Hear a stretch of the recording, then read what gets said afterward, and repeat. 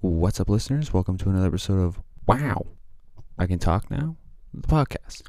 In this episode, of course, we're going to be talking about the Blue Jays, specifically the three All-Star starters. Yes, three that are on our team, and we're going to see who has the good stats and who, just got in, but they all are all-stars, so they all benefit the team. Then we're going to move on to the Leafs. They had some signings, and move on to the Raptors.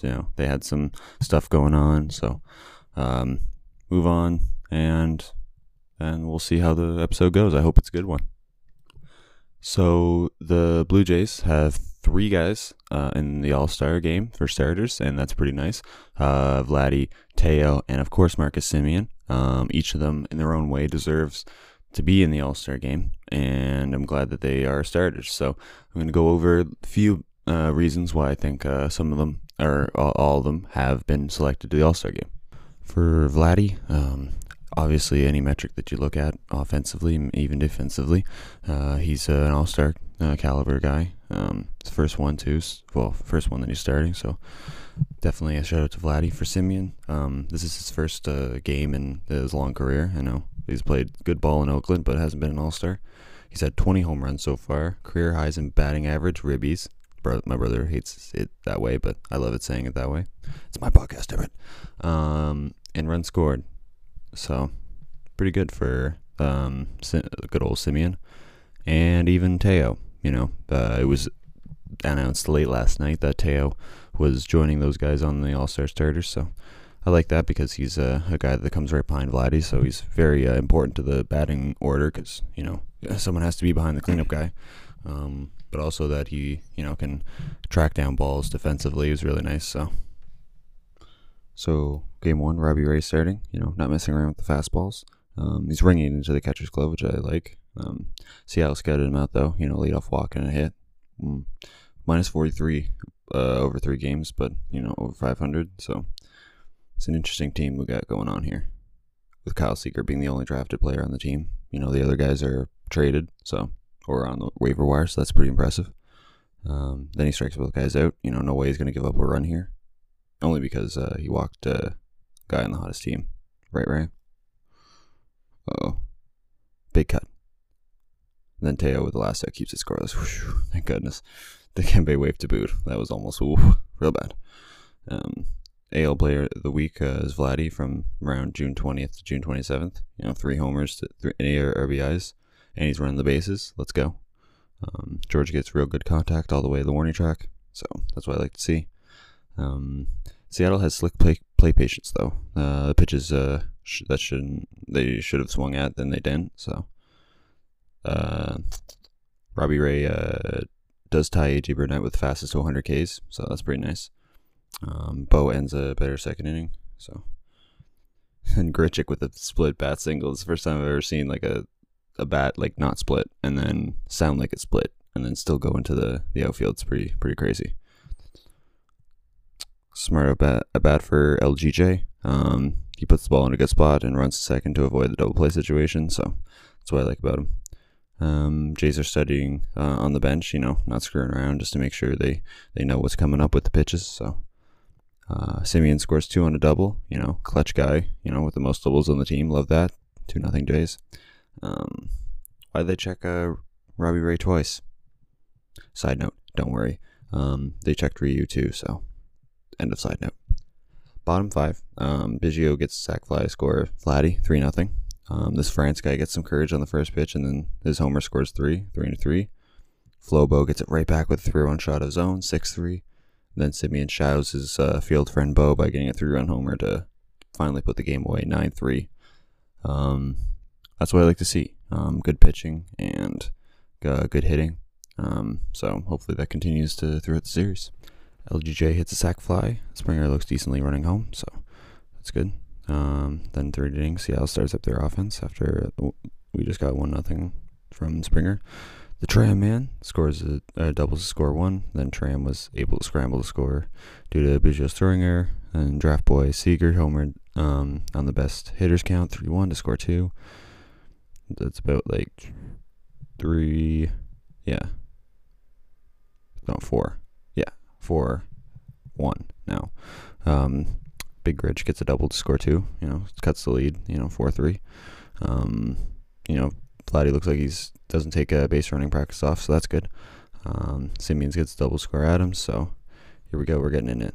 But then big Mitch Haniger flows a long bomb over the wall, so LGJ gets Springer in again, so nice little connection there.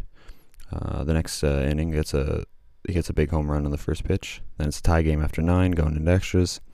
Another pitch gets Seattle's hitters wheelhouse, and it goes long for a 3-run bomb. Another awful pitching sequence. Maybe we need more trades. Biggio doubles to score Rich, but just not enough to win today. 9-7 loss. The bats came up to play. The D was decent, but the relief pitching wasn't good enough again to win the close games. So before I start the Game 3 commentary, happy Canada Day to all in this country. The white settlers, black settlers, and also the native Aboriginal peoples all across this great country.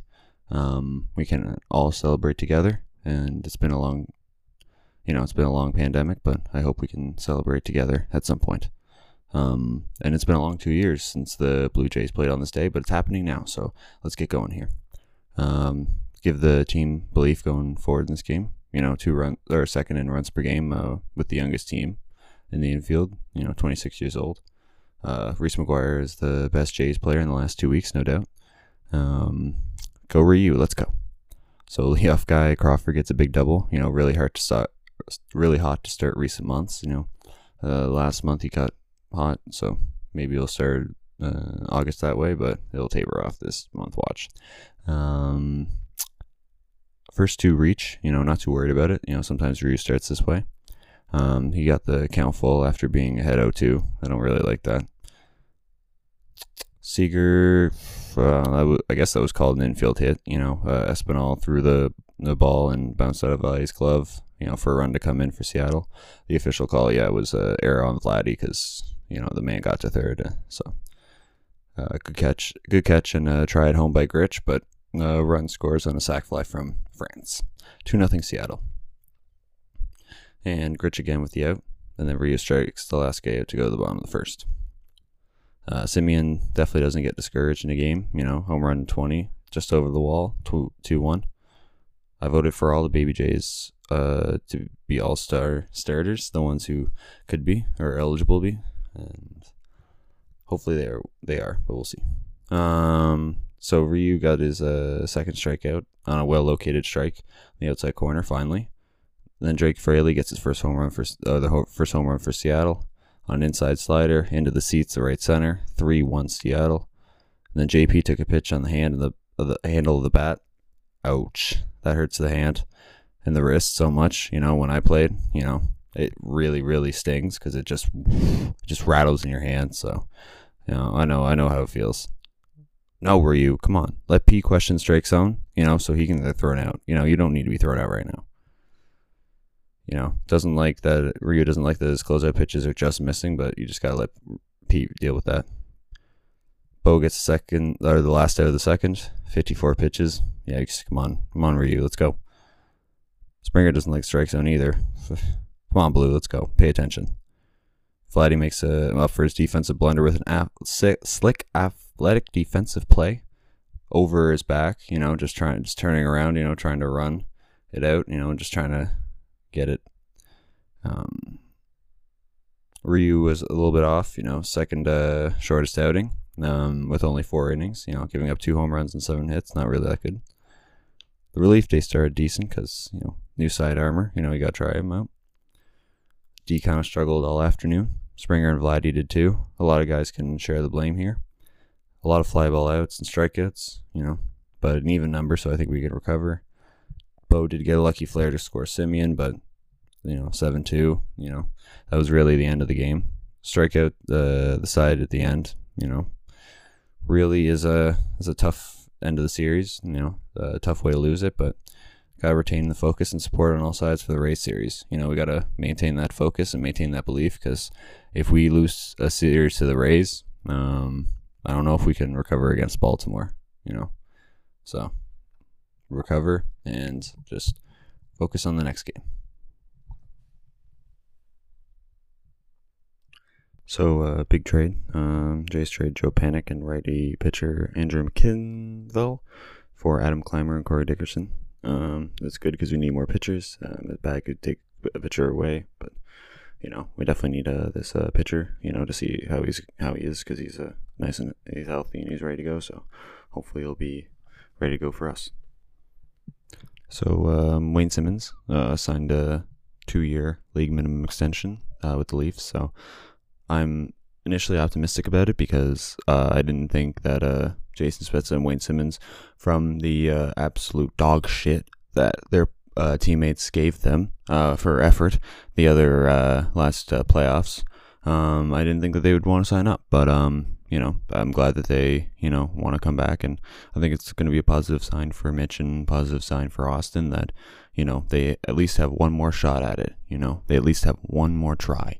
That one more try, that, belief that you have one more, right? They have gone through the ringer, right? They have seen stuff now, right? They have seen playoff series that hasn't gone their way, but now they know how it hasn't, right? Even the one that they just had, they know, or they should know, where stuff went wrong and how it did, from the players to the bench bosses. Especially the bench bosses have to come to training camp and have to come prepared, and they have to come with a plan and have to share it with the guys, and the guys have to believe it. And how with Wayne and with Spezza, they can help the bench bosses introduce and maybe help shake up the team if they need to, right? So they're, especially for Spezza. Spezza is definitely he's an employee of MLSE that just happens to play right now.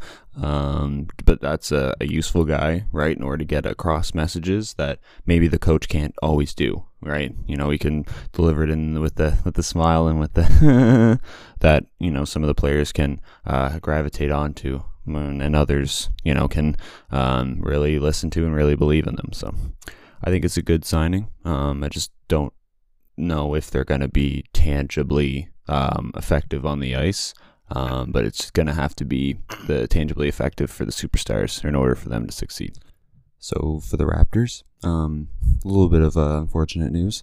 Their rookie guard Jalen Harris has been disqualified for playing this season by the NBA for testing positive on a drug test for stuff that is not alcohol or weed, because they've just revised the rules so that weed is not tested anymore. But he has tested positive for a substance that is stronger than weed. So I'm not going to speculate because it could be really anything. But the Raptors could go one of two ways with this.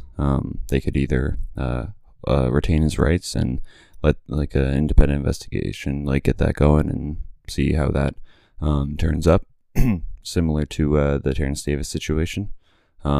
Just maintain close contact with all parties involved to make sure that they know what's going on, and if he is reinstated sometime this season, then he can retain his rights, and then maybe he plays sometime this season or next season. But if the investigation comes up that he may have or abused something, maybe he goes like Terrence Davis and they manage to trade him away or cut him. But we'll have to see, especially with the draft.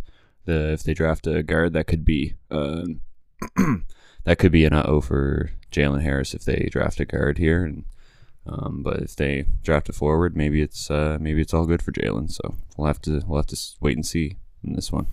So a little bit of NHL coaching news. Alex Tourigny, he was the coach for the silver medal World Junior Hockey Championships, the junior silver medalists, that the trash can game and all that. But he was also recently the assistant coach for Gerard Gallant for the team that won in Riga, Latvia.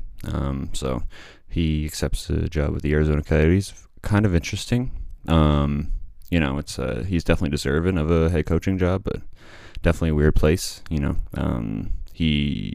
have been implicated in several scandals, but also the most prominent in this situation is not paying player bonuses. I'm not sure if that's just for 1 year, but we need to keep an eye on it just to see how this situation progresses, because if Alex is a very patient guy, then maybe it'll work out, but if he's not, then Arizona could be looking for another coach in next year or the year after. So I'm hoping for Alex, hoping the best for him.